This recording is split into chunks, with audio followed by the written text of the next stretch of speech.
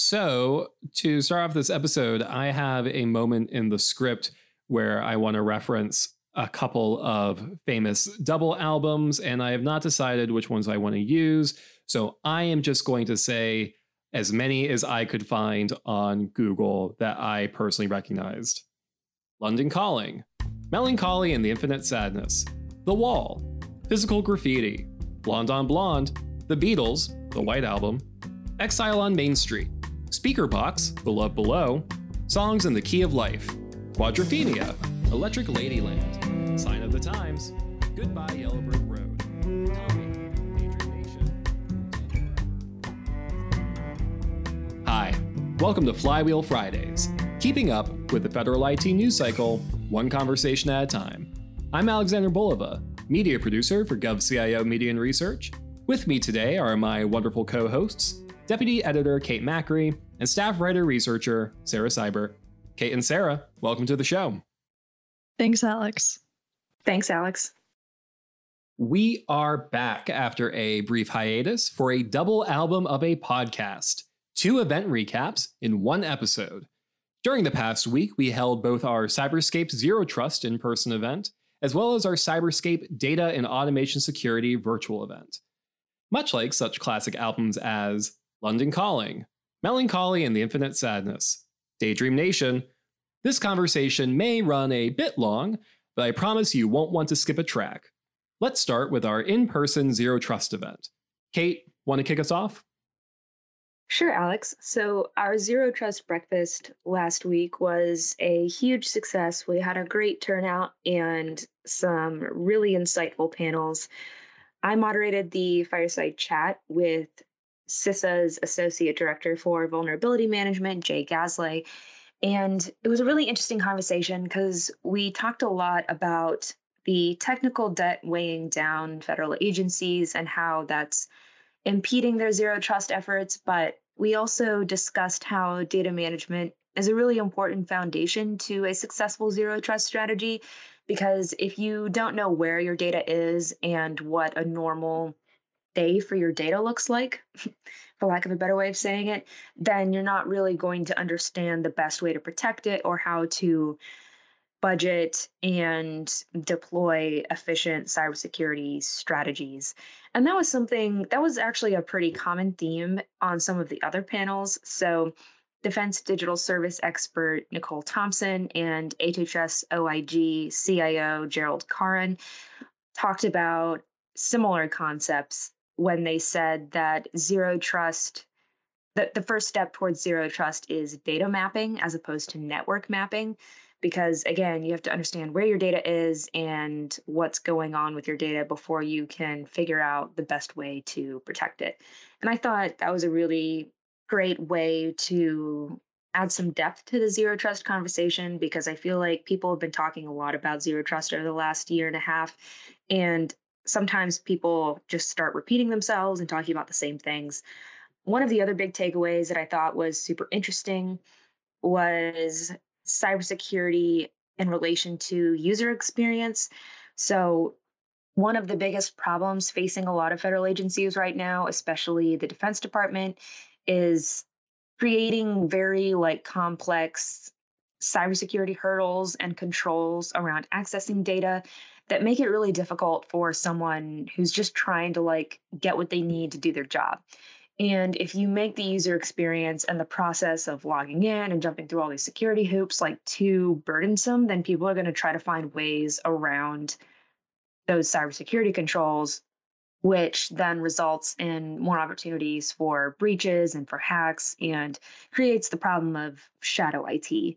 And so Gasley talked a lot about the importance of user experience when it comes to zero trust, and so did DISA technical director Drew Malloy, who said security can't come at the cost of performance, which I think was a really great point. Sarah, did you have any insights about the event? Yeah, those were some great takeaways. So I moderated the ICAM Solutions panel, and that featured GSA's Director of the Identity Assurance and Trusted Access Division, Ken Myers. So GSA serves in sort of a cross-government function where they help other agencies implement different standards, provide best practices, etc.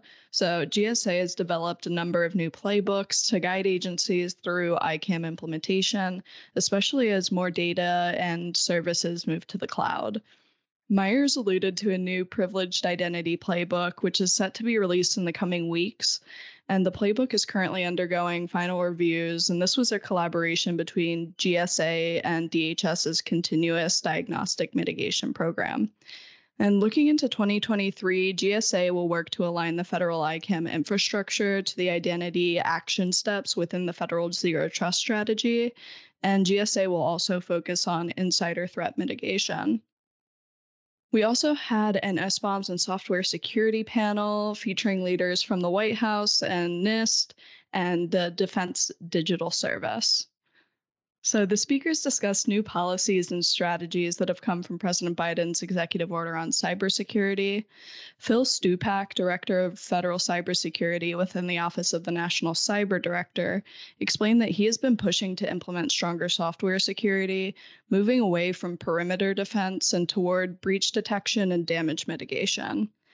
Additionally, Natalia Martin, director of NIST's National Cybersecurity Center of Excellence, said her agency is focusing heavily on collaboration and knowledge building, which inform the newly released Secure Software Development Framework. The ultimate goal of this approach is to build in the kind of whole-of-network security that can prevent or at least mitigate the damage from zero-day incidents like SolarWinds. Also, Nicole Thompson, digital services expert at the Defense Digital Service, explained that her agency has been especially proactive in developing methods of harm mitigation, and this includes its recent bug bounty program that encourages participants to seek out vulnerabilities in software.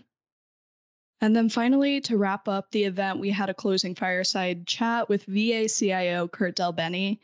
He said the key to VA's Zero Trust journey will be its increased focus on integrating its principles within the workforce. Additionally, VA is focusing on culture change as it continues to integrate security as core to the agency's mission. Del Bene believes security should be part of an employee's passion and how they think about everything that goes on at a given agency. So to make this vision a reality, Del Bene is looking to close the pay gap between government and industry to recruit and retain top cyber and tech talent. And then over the next year, VA is working on an internal roadmap for implementing Zero Trust, also using a Zero Trust scorecard. The scorecard would help measure success of Zero Trust implementation across the agency and help guide upcoming strategies. Kate, any closing thoughts on this event? I think one of the other big themes that we're seeing in the conversation around Zero Trust that Del Bene also touched on, and honestly, I think all of the panels touched on this a little bit, is the importance of shifting the cultural mindset around cybersecurity in order to get ready for Zero Trust. So Natalia Martin, who is the acting director for the National Cybersecurity Center of Excellence at NIST, described this as a pretty important thing to do when getting ready for Zero Trust. She said for NIST, that means putting on public events and workshops and basically fostering a community around what Zero Trust looks like and developing a common language and common goals and basically a common mindset around what successful implementation of Zero Trust looks like. So I think that was a pretty important takeaway.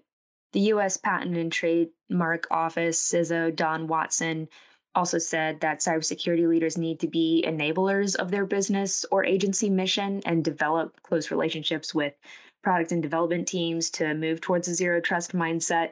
And I think that's a big part of the cultural element around Zero Trust as well. Yeah, that's a great point.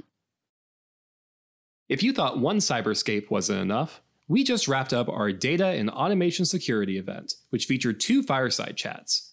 Kate, who was our first speaker?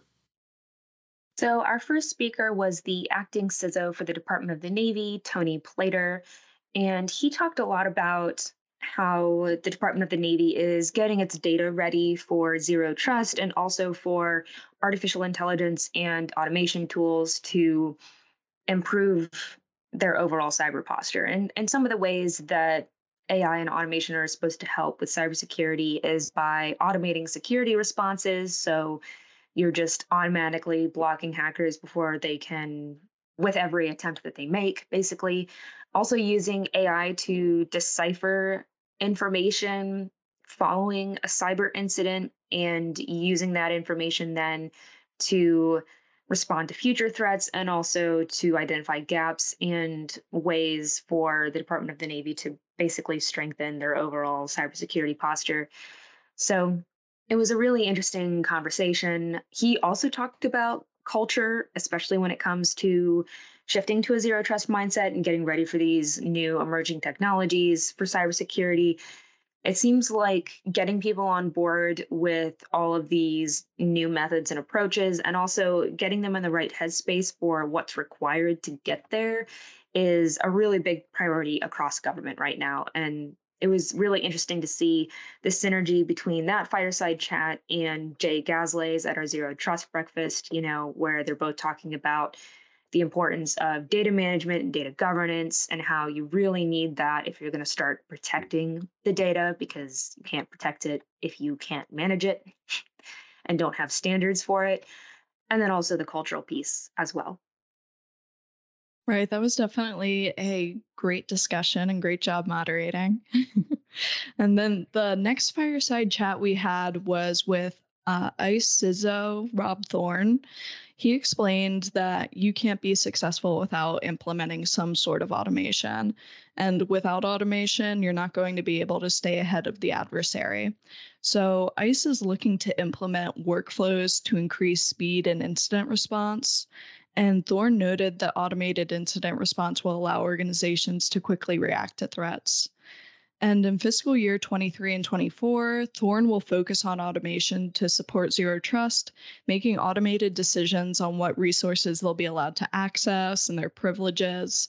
And then also containerization is going to be key.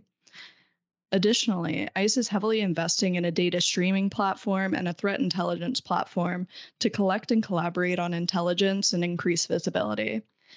And then finally, machine learning will enable ICE to model the data with the relationship between the pattern and identify cases based on similar past examples. This year alone, ICE conducted a proof of concept with machine learning capabilities, looking at the agency's event log data. All right. Thank you, Kate and Sarah. Listeners can find more event coverage on our website, govciomedia.com. We'll be back in 2 weeks with another episode, but until then, that's all for today's Flywheel Fridays. If you enjoyed this episode, keep the conversation turning by subscribing and leaving a review on the podcast platform of your choice. I'm Alexander Bolova. I'm Sarah Seibert. I'm Kate Macri. Thank you for listening. Flywheel Fridays, along with GovCast, HealthCast, and Cybercast, is a production of GovCIO Media and Research. For more podcasts and to check out the other shows, head to govciomedia.com. Watch out for new episodes released weekly across our shows. You can follow all of them in your favorite podcast platform, and if you like what you heard, make sure to let us know by leaving a review. And if you have any topics you think we should look into, contact us at newsletter@govcio.com. I'm going to add like a little thing at the end just saying more of like an EP episode than a full double album.